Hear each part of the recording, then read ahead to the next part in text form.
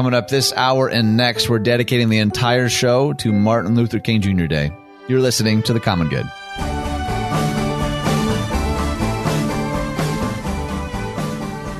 Hey, everyone. Welcome to The Common Good. My name is Ian Simpkins, along with Brian Fromm. And Brian, when I tell you that I'm excited about today's show, true or false, is that an exaggeration? It is not an exaggeration. In fact, why? Why would I be so excited? What is my excitement rooted in today?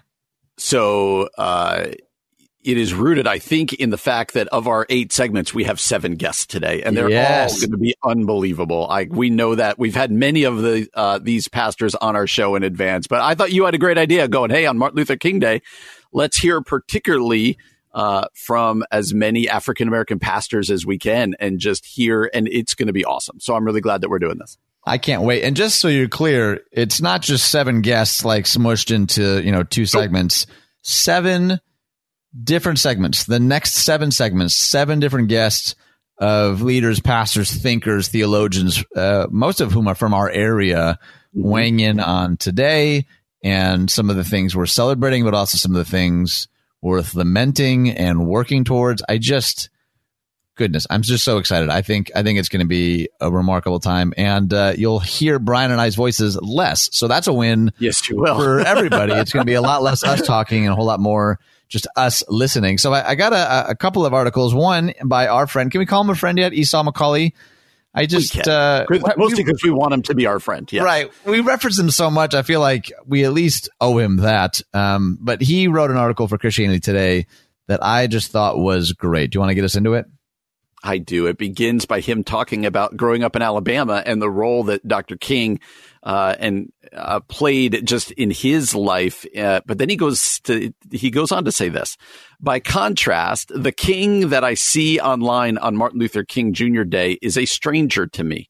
This beloved figure is in part the construction of a society that never fully loved him or the cause he represented. King died an unpopular man. In 1968, the year of his death, 75% of Americans disapproved of his views and activities. That was up from 50% in 1963. Today, his approval rating nears 90%. Some might suggest that with hindsight, Americans have come to appreciate King in a way that was impossible during the racist era in which he lived. But things are not that simple. If social media is any indication, a large portion, he writes, of America still hasn't wrestled with the King of 1968. And he goes on to say, to cite a USA Today study of the most tweeted Martin Luther King lines and how vague they are. The time is always right to do what is right. Injustice anywhere is a threat to justice, and everywhere. The one about darkness cannot drive out darkness. Only light can do that. Hate cannot drive out hate. Only love can do that. And so we'll stop there for now because Esau McCaulley, who's brilliant, by the way, he's over at Wheaton College, and I would encourage you following him on Twitter and other social media sites. But he brings up a really startling point, and I think one of the reasons that we're doing the show we're doing today is this, that Dr. King and how he was seen and how he was accepted or not accepted, eventually leading to his murder, versus how people quote him and see him now. They don't look like the same thing. And Esau McCaulley wants to kind of remind us of that today. Yeah. So why do you think that happens? Is that something that's destined to happen with anyone in history, or like, do we just have a tendency to, it's more than just idolizing, because it feels like so much of what King said and wrote had a bit of a laser focus to it. And if we reduce it to mere sentimentality, that's, you could argue in some ways, almost the antithesis of what he was getting after and what he was, the kind of change he was leading. So for us to say, oh yeah, man, I love that one quote. In fact, I even have a t-shirt or a picture with it. And it sometimes feels like the danger can be that we pat ourselves on the back because we can rattle off a couple of quotes thinking that that's what his end goal was, when it most certainly was not. And, I've mentioned this elsewhere, that sometimes reading some of his writings and speeches and sermons feel eerily current. Like there's aspects like, how was this decades ago? This feels like right now. Like, are we destined to do this, or is there a better way forward? How do we keep from that happening? Yeah, I think your first question, like, how does this happen? I often don't think it's malicious. I think it's,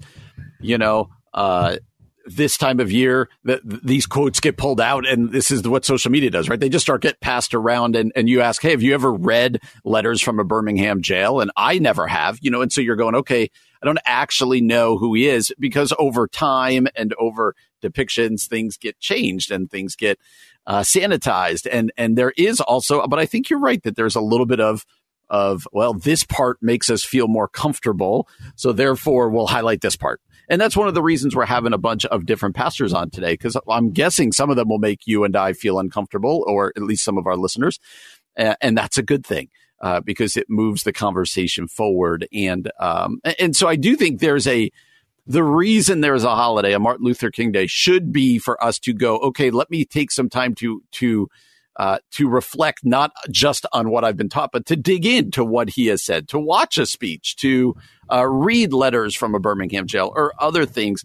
It's not really the world we live in, right, though, because you go, okay, I saw this wonderful Facebook post with this meme or this quote, and it's a lot easier to do that. So I'm excited for today. I'm excited for today to be challenged and to go, okay, let's continue wrestling, because it is hard to look at those numbers and go, he was voted like the most hated person in the mid to late 60s before he died. And now how he's viewed today is very stark and very different.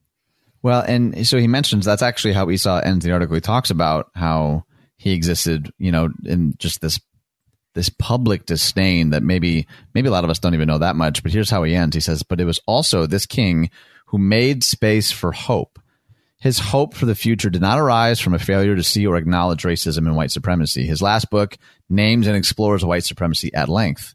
What made King special was an unshakable faith rooted in his belief in God's purposes, that racism did not have to be the final sentence in the book of the American story. He believed that, quote, the value in pulling racism out of its obscurity and stripping of it of its rationalizations lies in the confidence that it can be changed. Like, just take a minute or so and respond to that. Like, it's a question that you ask a lot of our guests, actually. Do you have hope?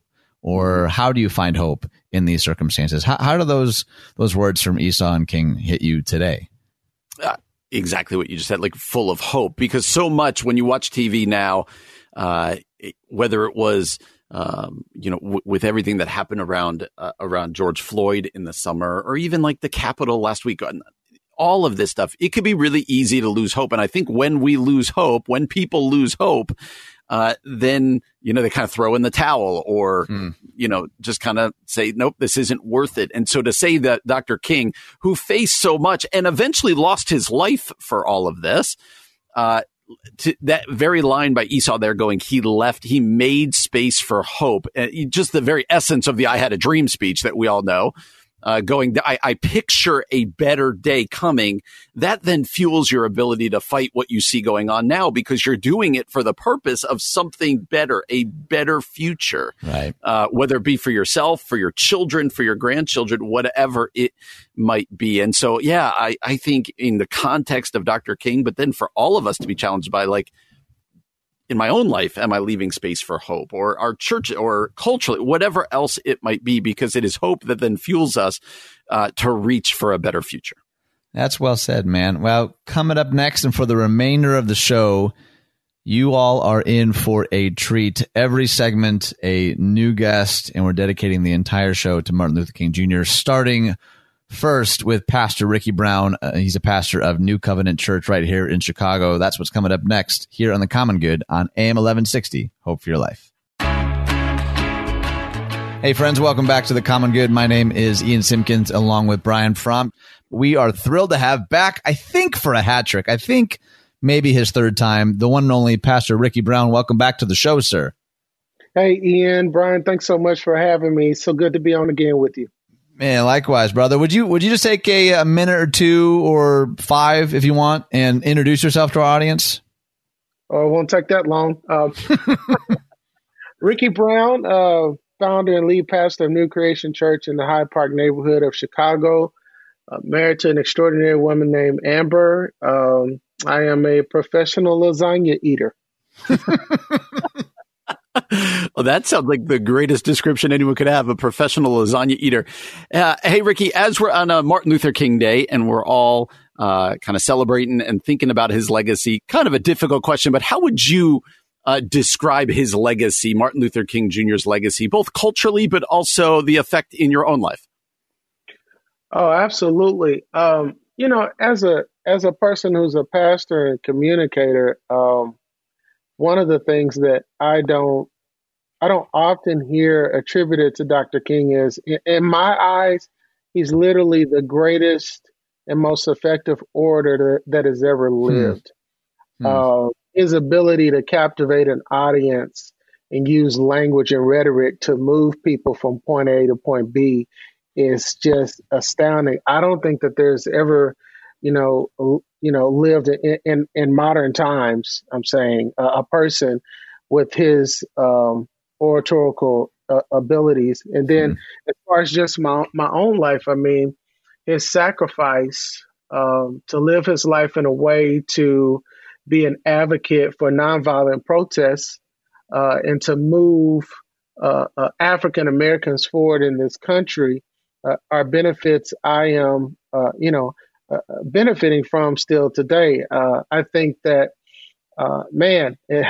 as far as being a person of color, a black man in America, I don't want to think of what my life would be like without his contribution. I mean, he moved this race forward in America, and we still have yet a ways to go. But so grateful for what he did do in the sacrifice he laid, ultimately making the ultimate sacrifice, giving his life. Yeah, right. I'll be honest with you. This morning, I was reading some of his speeches and letters, and I was struck by how so many parts of what I read felt like they could have been written yesterday. Like it was haunting and angering in a lot of ways, and really disturbing. Do you feel some of that sense too? And if so, why do you think that is? Oh man, yes, I do. I definitely do. I think because, America has yet to repent and confess, I think that's where it is. The first thing that an alcoholic does at AA, it says, "Hi, my name is Tom, and I am an alcoholic." And America has yet to just walk into the meeting and say, "Hi, my name is America, and I am a racist." And that's what needs to happen, or else we're going to continue to see the type of things we're seeing today. I mean, one of the things that was most shocking to me, I think it didn't, because there's so many things that have happened, right? Last couple of years, 2020 was like the year from like Southwest hell, it was something else. But when we saw the march in Charlottesville, it's like these are 20, 22, 23, 24-year-old guys out there, with torches. And that was really concerning to me. It's like this is still being taught, it's still being handed down, Right. And so we have to first just repent and confess. Confess is an admission of guilt, but then repent and turn from our wicked ways. And until that happens, when Dr. King's writings are, 400 years old, they'll be like, man, did he write this yesterday? Unless we turn from our ways. Yeah. Ricky, as a pastor, how would you answer this? What does the gospel have to say about race, about racism? What's something we've all been wrestling with now for a long time? When you're preaching or when you're talking, whether it be to other pastors or to your church, what does the gospel have to say about race? Well, that's a great question. I posted something, it was actually the title of a sermon. It was, "Is there anything more Christian than social justice?" And depending on how you define social justice, that could really cause some heartburn for some people. But the point of this thing is that the gospel is the good news that that answers the human dilemma, which is Jesus Christ. That's it. It's the only answer to the human dilemma. It provides us eternal life and a pathway to have a relationship with the Father. And concerning race, I mean, in Revelations, we see every tribe, every nation, every tongue gathered around the throne, worshiping. And there's one thing that all of those tribes, nations, and tongues will have in common. None of us could afford our seats. We all, Jesus Christ, the spotless and blameless Lamb, to die as a atoning sacrifice for our sins in order that we could be there. So there is no place of privilege in heaven. Every single one of us needed Jesus as the way, the door to the Father. And so because of that, the least that we could do is live our lives in such a way on earth that will reflect that truth of the gospel that none of us could earn, possibly be good enough to afford our ability to have a place of eternal life with the Father. See, I love that. This is why I knew you'd be perfect to have on the show, man, because you are a pastor and you're a writer. I know that you're like a lover of people, but you also, I just feel like you have like the fire of a visionary. Like I just feel like you see future possibilities and realities when the rest of us maybe struggled to see it. And I think of what King said in his letter from Birmingham Joe. He's like, there's two kinds of extremists for hate and extremists for love. And what you just painted is a picture of being an extremist for love. I'd love for you to take like the last minute or so and expand on that. Paint for us a picture. What does that look like in our cities, in our communities, in our churches, in our neighborhoods, in our families, in our own homes to step out, to live out what it is that you're talking about? Absolutely. So the reason why, I preach this message is that anything more Christian than social justice, because the most Christ-like thing that we can do is to give up our resources, our place of privilege and power for the benefit of someone else, the voiceless, the homeless, the fatherless, the motherless. Because Jesus Christ, for no benefit of his own, stepped out of eternity into time, clothed his divinity in our humanity, and did for us what we couldn't do for ourselves. He reconciled us to God. And so he left his place of power. He left his place of privilege and wrapped himself in flesh for no benefit of his own. The most Christian thing we could do is to not be a faith in America that cares more about how people treat us than we care about how we treat other people. So when we get to this place where our number one is our rights and our way of life and what people say to us, man, there's just a stench that fills society concerning everything we're saying and doing, because the Christ-like way is to inconvenience ourselves and to empty ourselves of ourselves for the benefit of others, not to seek our own best interest first. Because if we will seek first the kingdom of God and all of his righteousness, he will add all of these things that we need unto us. Come on, Ricky Brown taking us to church. Our guest today is Pastor Ricky Brown, pastor of New Creation Church. I highly recommend you go and learn more at newcreationchicago.org. That's newcreationchicago.org. Brother, thank you so much for taking the time to be with us today. Love you guys, man. Thanks so much, brother. You were listening to The Common Good on AM 1160. Hope for your life. Hey, everyone. Welcome back to The Common Good. My name is Ian Simpkins, along with Brian Fromm. We are thrilled to have, for an entire segment, none other than Quentin Mumphrey. He is the founder and senior pastor of New Hope Covenant Church. Welcome back to the show, brother.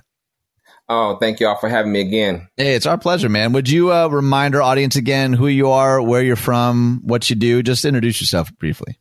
Absolutely. Quentin Mumphrey, the founder and senior pastor of New Hope Covenant Church, Chicago. We're on the southeast side of the city, and I'm just glad to lead that tribe of faith, and also do some adjunct teaching with colleges and some other stuff. So wear a few different hats, but my primary role is serving and leading the people of New Hope contributing what I can to the church planting movement. Love it. That's awesome. And Quentin, on this Martin Luther King Day, Ian and I wanted to have as many pastors on as we could and just continue this conversation, an honest conversation about race and the church and what we see going on. And so I would just love to hear what you're experiencing right now. What, not even just the past couple of months, but even thinking back to the summer or before, what have things been like for you most recently? Well, for me, it has been a time of reflection, but also a time of asking what are the corresponding actions. As I reflect on this day of Dr. King, we like to kind of celebrate his legacy, but sometimes we divorce the image of King from the work of King. Mm-hmm. And so I think that's a false bifurcation that we sometimes land on.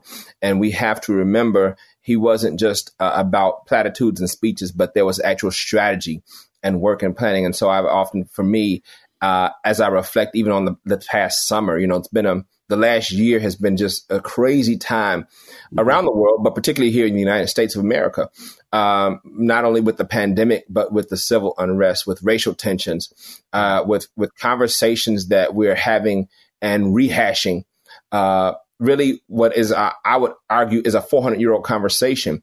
So for me, it's a time of reflection, but it's also a time of strategy, of thinking of what are the things that can be done to move things forward, to create the kind of future that not only I would envision, but the kind of future that we would be happy to leave the next generation with. That's so good. There's another excerpt from King's letter from Birmingham jail that it kind of hit me in a new way this year, to be honest. And I didn't prepare you for this question, so please forgive me. But he talks about the white moderate. He talks about the white perspective that, encourages, people who are speaking up to wait for a more convenient season, or I like your end goal, but not your methodology.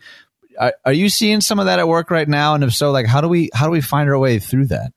Oh, I absolutely see it right now, but I think it's not new. King saw it in his day. But as I read the writings of Frederick Douglass and people like Denmark Vesey, and even Richard Allen and others who are early leaders in the Black church movement in the 1700s and 1800s in this country, many of them dealt with the same thing, of moderates who didn't support the institution of slavery in theory, but were not bold enough to be abolitionists against it. And I think this whole trap of the moderate, particularly in the white church in America, is a dangerous thing. King addressed his letter to the Birmingham jail to that, as you all know, that group of moderate white ministers who in their mind thought they were friends of King.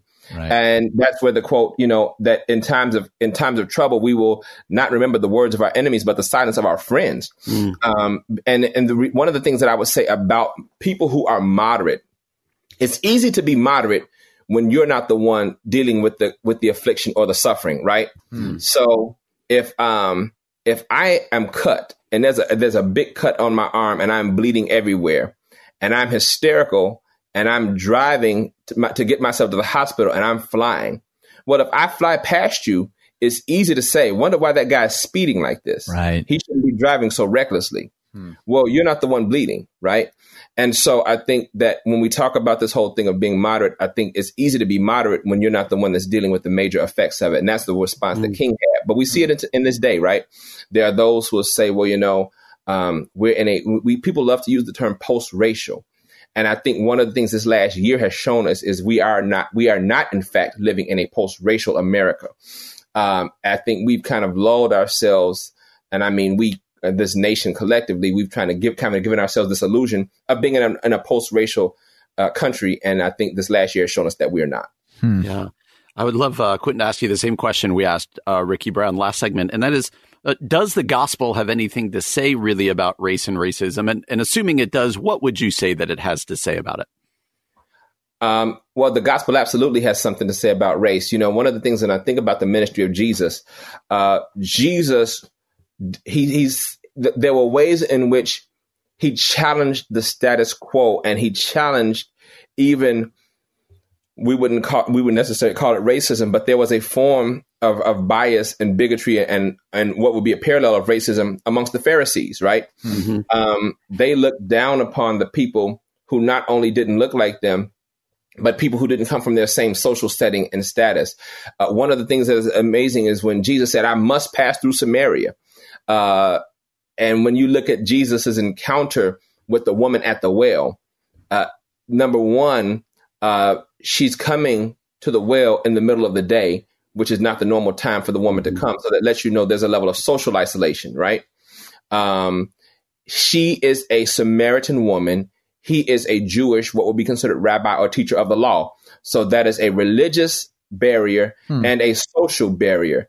But yet Jesus confronts her head on in a loving way, speaks directly into her life situation beyond her identity, and brings her hope of reconciliation. The woman who was caught in the act of adultery, go and sin no more. So Jesus was always breaking through barriers. He ministered to people across gender lines and across racial and ethnic and religious lines, people who did not come from the same background as him. That's right. So I believe the gospel has a lot to say about it. And then his closing words to the disciples in Acts chapter 1, when he said that you will be my witnesses after the Holy Spirit comes upon you on Pentecostal. So, we got to go to the book of Acts. When the Holy Spirit comes upon you, you will be my witnesses in Jerusalem, in Judea, and Samaria, and the uttermost parts of the earth. Mm-hmm. So that's the gospel in a nutshell, being witnesses to Jesus in Jerusalem. So that means being a witness locally. Mm-hmm. In Judea, that means regionally. In Samaria, that means cross-culturally. And in the other parts of the world, that means globally. So the gospel witness is to be taken locally, regionally, cross-culturally, and globally. So, yeah, I believe the gospel has a lot to say about race. Come on. That's so good. All right. So we have like a minute or so left. And you mentioned this at the very beginning. I'd love to give you a little more time to talk to this idea. What are some of the dangers of reducing King's legacy to mere sentimentality? It's like, I'll post a quote once a year and call it good. When, like what you were saying, is there's a lot more work to be done. What are some of the dangers, and maybe what's a way forward to avoid doing that? Well, I will speak to that in two ways. So one, the danger of reducing King to the I Have a Dream speech. When on Martin Luther King Day, one of the things that kind of annoys me sometimes is we only hear quotes from the I Have a Dream speech. I have a dream that one day this and that. Right. But Bernice King tweeted, his youngest daughter, actually tweeted something today that really struck me. She said, as you reflect this day, remember that my father in 1967, a year before his death, was the most hated man, was one of the most hated men in America. King's legacy is complex. He suffered with depression in the last couple of years of his life and isolation. And I don't have time to go into all of the reasons for that. Part of it was because there were people in the Black community who felt like he was not aggressive enough, and people in the white community who felt like he was too aggressive. So he was really a man without a home and without a tribe, because the Black Power movement was starting to rise from 1966 on, and they felt he was being too passive and too soft. But then the others, such as the white moderates, felt like he's being too aggressive. So he was dealing with some depression, plus the threats on his life, his family, home being bombed, all of these things. And so his legacy is complex. And I think there's a very human side of King that we do not often talk about. And then when you look at the speeches that of the last 2-3 years, from 1965 to his death, he was killed not because he wanted to integrate lunch counters. He was killed because he challenged the system of America, particularly the economic system, and some of his words about the Vietnam War. And when he began to equate how much the Vietnam War was costing the country versus how much the country was spending on the poor. Those are the things that really got him killed. That's what made him a threat. Right. So I think if we want to desanitize the legacy of King and really be about action, we have to ask, what are the systems that King challenged? And what is the work that King really ultimately gave his life for, which a lot of it had to do with fighting poverty and not just integrating things for the sake of integration, but leveling the playing field in a true sense and saying, let's make life better for the people of this country who can't fight for themselves. Gosh, that's a great word. Our guest today is Quentin Mumphrey. He's the founder and senior pastor of New Hope Covenant Church. You can learn more at newhopecovenantchicago.org. That's newhopecovenantchicago.org. Pastor Quentin, thank you so much for joining us today. Oh, thank you all for having me. And our pleasure. You're listening to The Common Good on AM 1160. Hope for your life. Hey, friends, welcome back to The Common Good. My name is Ian Simpkins, along with Brian Fromm. And we're thrilled to have on the show, I think, for the second time. We'll dig into the archives. That's right. Pastor Tyrant Laws, welcome to the show, sir. Thank you so much. Glad to be back. Hey, it's our pleasure. Would you just take a moment and introduce yourself to everybody? Sure. Tyrant Laws, pastor of the Christian Fellowship Missionary Baptist Church in West Pullman, a neighborhood of Chicago. I am married to my wife, Dr. Marcella Laws, 3 sons, and I am currently a PhD student in New Testament Biblical Studies at Wheaton, hoping to defend in May. So praise God for that. Yes. That is impressive. Congratulations, and we hope it goes well. And thank you. Pastor Laws, one of our goals today on this Martin Luther King Day is to just reflect upon Dr. King's legacy and to have on pastors from the area who can help us with that. So how would you answer that question? What is Dr. Martin Luther King's legacy culturally, but also the influence in your own life? Yeah, it's an ambivalent legacy. I mean, and what I mean by that, I mean that there's a real legacy and then there's kind of a perceived legacy. Right. A real legacy, we see progression, right? Every time you see Black folks voting and record-breaking turnout, that's part of his legacy, right? Every time you see intentional conversations about race within the church, particularly from white evangelicals and Black evangelicals, that's part of his legacy.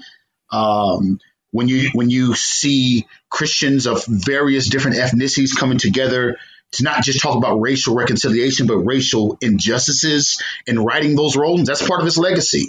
But then you also have kind of like this perceived legacy, this kind of image that we have of Martin Luther King that sometimes is not reflective of what it was really about. Like sometimes you'll hear people say stuff like, we should just love like Martin Luther King. And it seems like that's kind of like a language used to micromanage any conversation that would be considered divisive. So let's not talk about that. That's just, he was about love. It's like, well, yeah, he was about love, but let's talk about like love without hypocrisy, because he wasn't about that type of love where you just, you are affectionate toward an idea, but you don't really value all of the you like the idea of racial reconciliation in theory, but you won't do the work to actually, get it done. So you have that type of ambivalence on his legacy. And so everybody remembers, and, he's everybody's favorite person, but he was a very hated person. Right. And so, when I think of his legacy, I think of those ambivalence. I'm thinking of a Cornel West quote that I'm reminded of often, where he says, "Justice is what love looks like in public." Like this idea that we just sort of love in some sort of nice sentimental way that doesn't actually lead to justice or healing or the righting of wrongs. But King also talks a lot about forgiveness, right? When I'm thinking about it, he says there's some good in the worst of us and some evil in the best of us.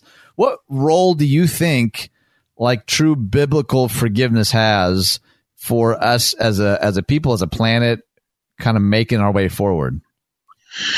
Yeah, you know what? So in regards to race relations, this is a very hot topic, and particularly because in the African American community, oftentimes we are pushed towards and rushed towards forgiveness in contexts that sometimes are not reciprocated, wouldn't be reciprocated towards us if the shoes were turned. So we can talk about like the Botham John and the Brant John and the Amber Geiger, his brother Brant, he says, "I forgive you." And we see this from time to time with the Dylan Roof, 3 days later after the shooting, headlines all over the place about the forgiveness from the victims, right? And it's where forgiveness is always in order for Christian. So I'm never going to like, man, why you it's always in order. But the problem is that it's oftentimes weaponized against the African American church community.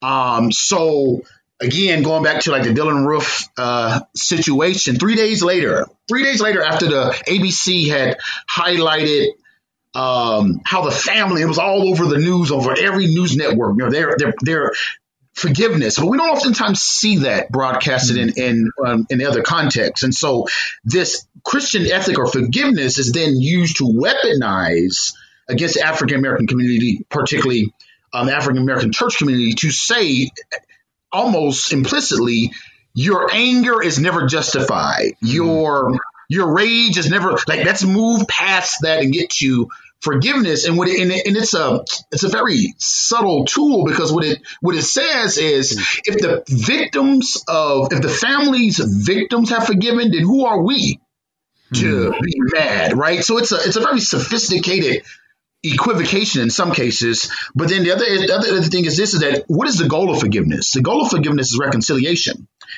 And I would argue that a person doesn't have to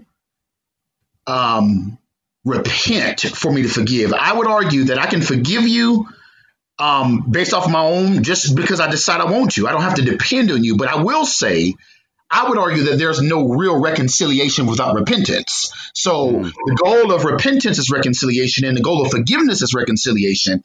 And so where I may be able to forgive you without you, ever repenting, we can't have true reconciliation if you haven't repented. And so I think those are some important components that we need to keep in mind when we're having this conversation. Absolutely. Yeah. That's powerful.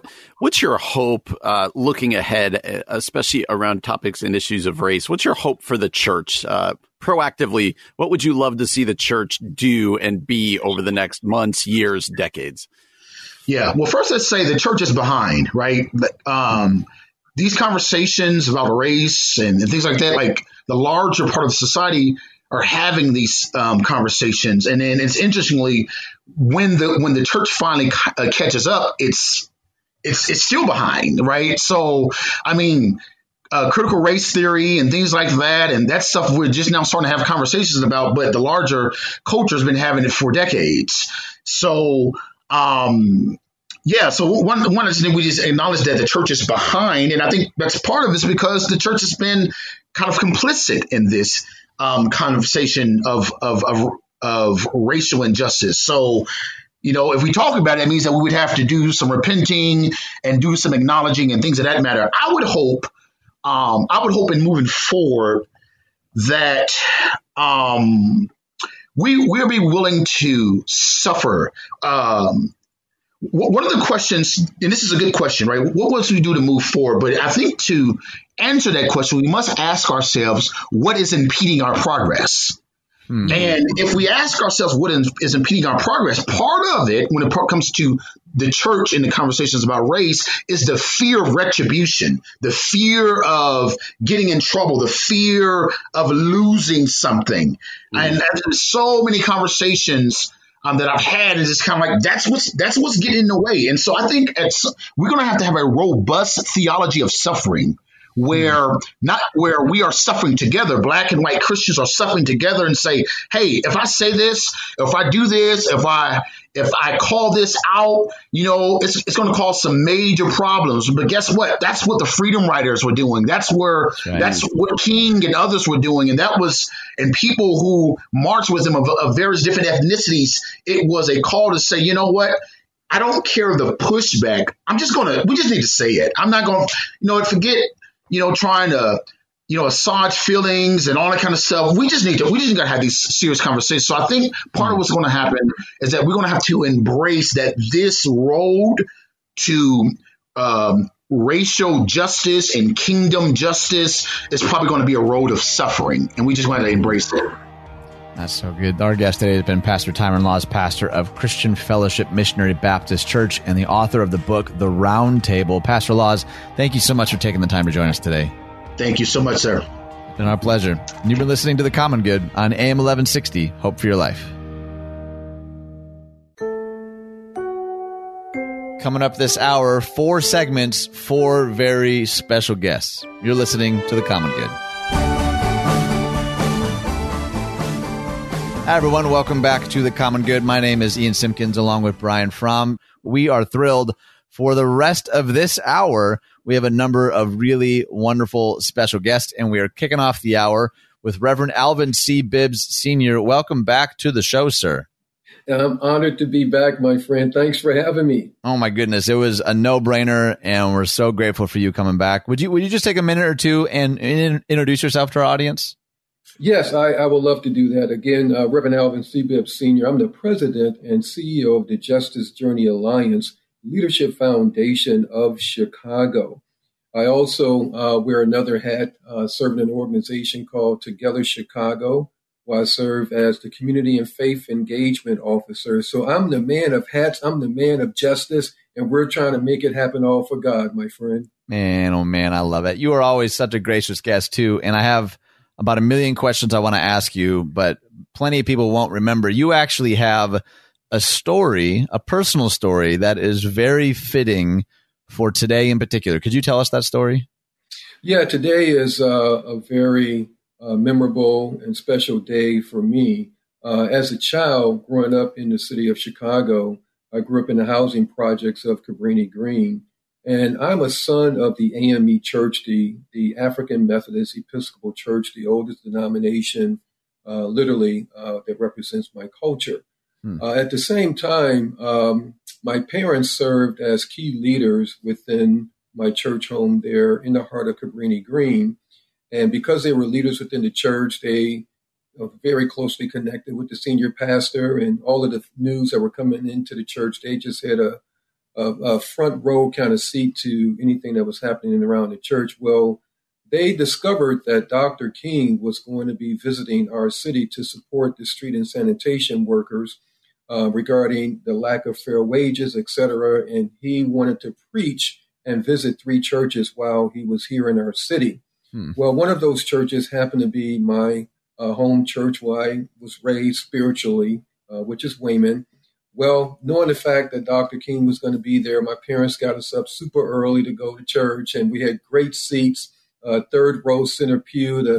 The congregation and sanctuaries just jam-packed. People were hanging on the rafters, all outdoors trying to get in because they knew Dr. King was going to be in the house.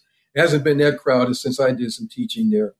And you got it. Some people are slow with the laugh. And so I love it. I'm with you. I got it. So, all right. I love it. So I'm sitting there in my mom's lap. The place is jam-packed, and everyone is waiting with great anticipation for Dr. King to enter the sanctuary. Finally, the doors of the church open. Here comes Dr. King and his entourage, making their way to the front of the church. And it's time for Dr. King to deliver one of his prolific messages that you never forget a Dr. King message, no matter how old you are. Well, in the midst of his sermon, he was challenging the congregation to take responsibility of the community, the families, the next generation of leaders. In the midst of that sermon, he pointed out into the crowd for this young person to come and stand next to him as an example in his sermon text. The young person wouldn't come forward, just being overly shy, did not want to leave the comfort of mom and dad, but that young person was me. So at the end of this service, I had a chance to go up and greet Dr. King with my 4 other older siblings and my parents. Dr. King turns to my parents and he asked them, he said, "Would you mind if I say a prayer of blessing over your child's life?" So I'm standing there. They turned to Dr. King and they agreed. They did not ask me. This is 1967. So I have this huge Michael Jackson afro. And Dr. King was a short, stocky guy, but he had these huge hands. It was like he can palm 2 basketballs in one hand. He took his right hand, he placed it down on the top of my neatly shaped afro, and he said a prayer of blessing over my life that was absolutely powerful. Wow. I literally walked around for several weeks with this imprint in my afro. My friends would ask me all the time, said, "Man, why don't you do something about the fro?" I was like, "No, you don't understand. I've been blessed by the King." Well, friends, the following year, we all know what happened. In April of 1968, Dr. King was assassinated. That's right. And my community literally went up in flames. The rioting that took place in Chicago and other major cities across the United States of America. I'll never forget that time, guys, because I thought to myself that I would never make it out of my community alive. It was like a war zone. Mayor Daley Sr. called in the National Guards. They tear gassed all of the entry points of the building. If you lived on the 1st, 2nd, or 3rd floor of apartment complexes, tear gas began to creep through the doors of the apartment complexes. And there were families that had infant children that literally had to take their babies and place their heads inside of freezers just to get fresh air. Wow. And I'm sad to report that many of those infant children lost their lives that was never, ever reported. Wow. And so as I think about this day in our country and in the history behind the issues of systemic racism and prejudice and bigotry and all of those injustices that are happening here today, I was ordained at a very early age and commissioned by Dr. King for such a time as this. Wow. Wow. Thank you for sharing that story. You've committed your life now to justice, right? You're part of the Justice Journey Alliance, and you've written books around this topic. This is clearly something that you've given your life to. And one of the things I've been grappling with this year in particular is that it feels like one of the characteristics of privilege is the ability to have like a waning interest in justice. Like I'll see so many posts and quotes from King today, and then little action tomorrow from a lot of people. And I'm wondering, how do we not take our eyes off the goal, the prize? How do we commit to the kind of like long obedience in the same direction that you clearly have modeled?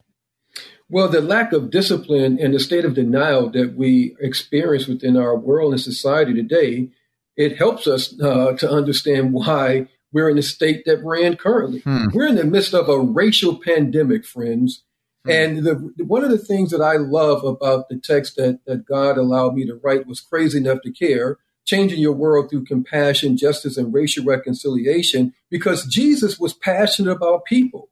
He was intense. He was inclusive. He was loving. He was compassionate. He was caring at the same time. And we have to have that same crazy mentality in order to deal with the injustices that we're facing today within our society. It's quite simple, friends. We launched a movement here back in September called Beyond Words Count Us In. And this movement is really is a race and racial justice reform movement. And it's really coming out of Isaiah, chapter 1, verse 17, where it says very clearly, we must learn to do right, seek justice, defend the oppressed and the marginalized in society. Then it closes out very powerfully in verse 18. It says, let's settle the matter, thus saith the Lord. That is a drop the mic passage of scripture.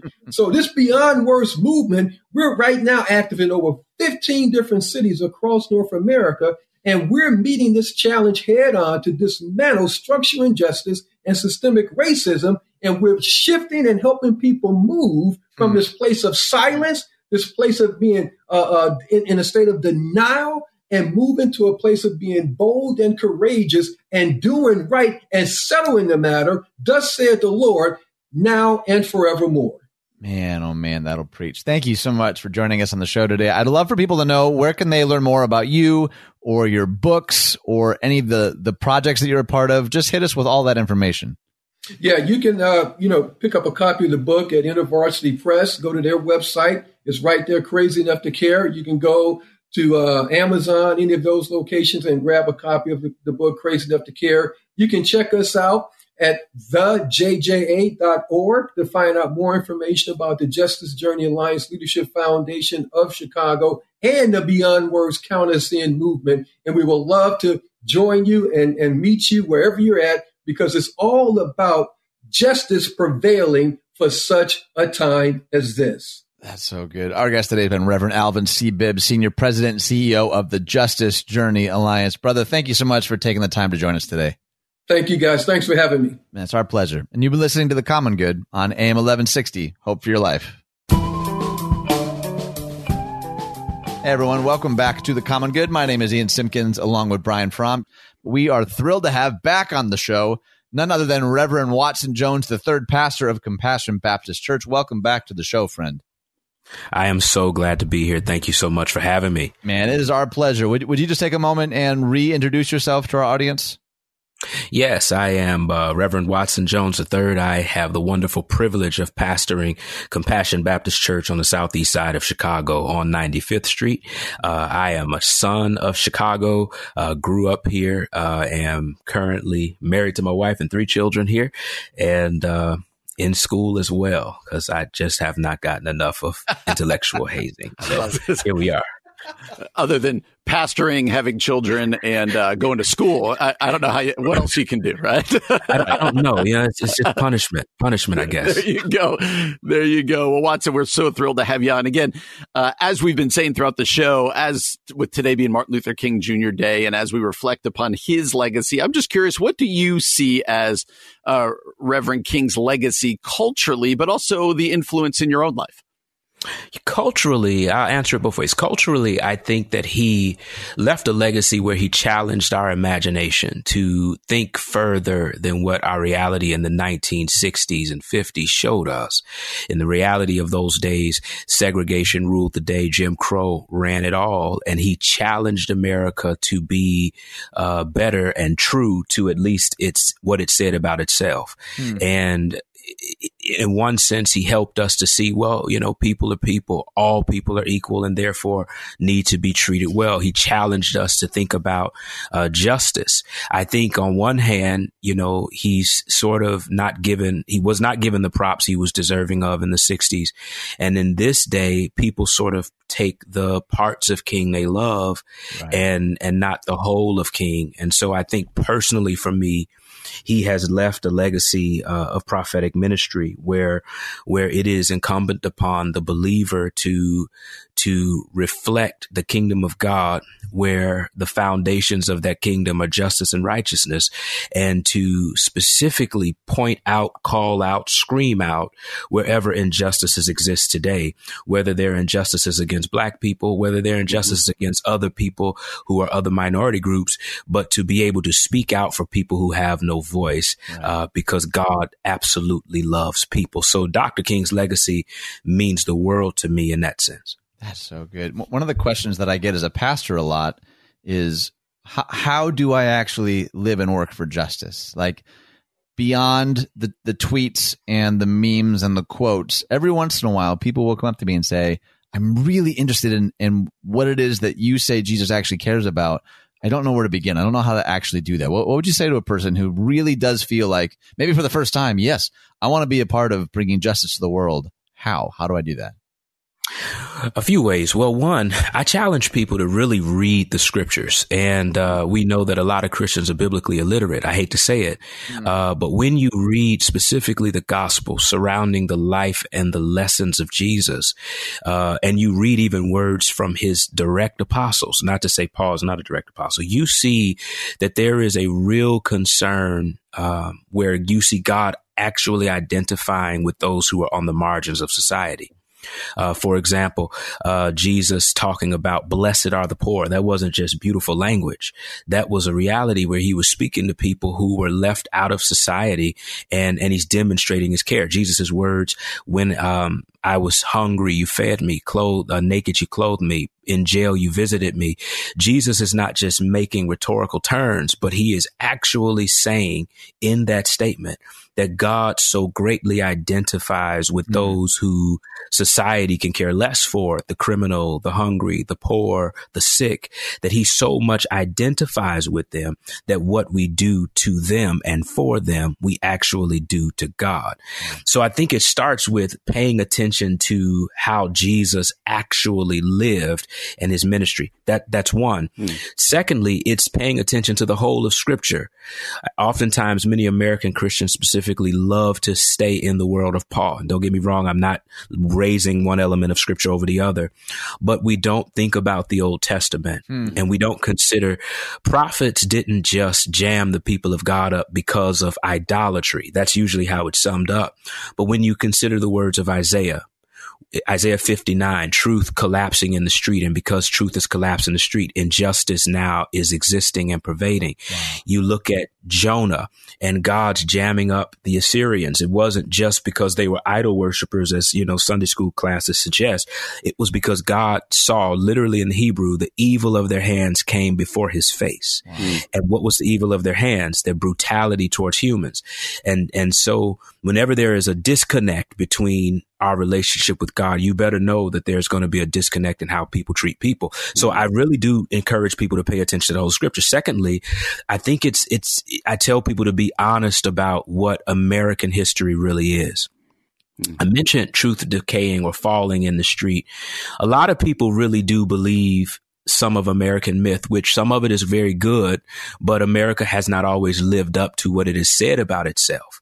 All people are created equal. It hasn't lived up to that. I mean, even to this very day, we have children, 600 or so, who have not been connected to parents because we don't really believe all people are created equal. All white people generally are created equal, not the rest. So it's a challenge to be honest about what American history is. And that means you've got to read beyond what is given to us in schools to read, reading books like Stamped from the Beginning by Ibram Kendi, or books by Isabella Wilkerson, Caste, etc., to understand what history really is and what it has meant in America, so that you can then begin to confront where evil has sort of set under the surface and allowed to run havoc in our world.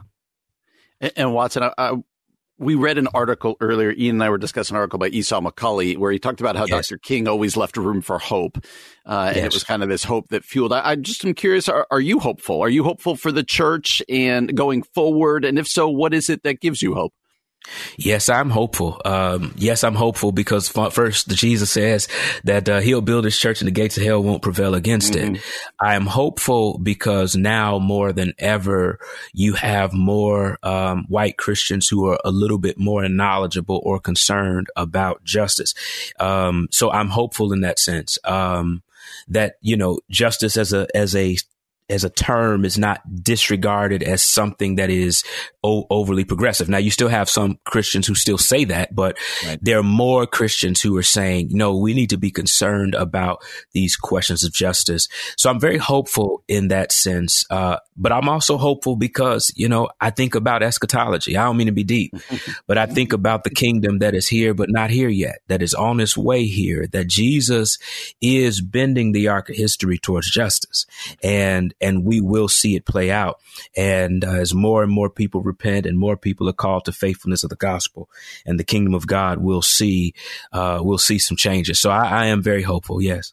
I love that. Brother, would you just take a minute or two and let people know where can they learn more about you or your church, websites, Twitter handles, any of that stuff? Visit our website, our church website at cbchicago.org. That's cbchicago.org. My Twitter and Instagram actually are Watson Jones III, as well as my Facebook. You can find me there.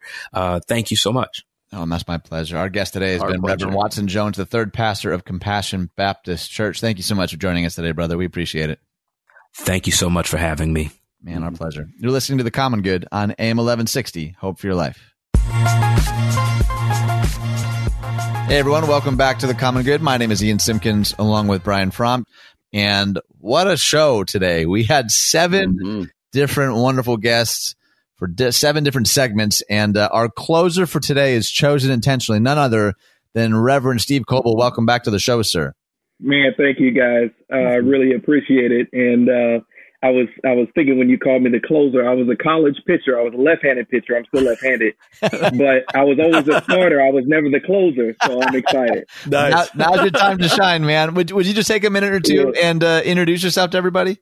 Yeah, sure. I'm Pastor Steve Coble. I am one of the pastors at Renewal Church of Chicago. You guys got to hear from my good friend Derek Puckett. I was formerly at Park Community Church in the city of Chicago. Kind of city center Chicago for about 6 years. And I started a PhD at Trinity Evangelical Divinity School in 2013. I'm still figuring out what I'm going to do with that. And then I serve on the board of Grip Outreach for Youth here in the city of Chicago. Oh, that's awesome. And Steve, with all the guests we've had today, kind of reflecting upon Martin Luther King Day today, I've just so enjoyed hearing each of them talk about the influence Martin Luther King had in their own lives. So as you close out the show for us, could you just share with us from your own perspective the role and the influence that Dr. King has had in your life? Man, even hearing that question, it stirs up so many different, like, man, how do I even capture that, right?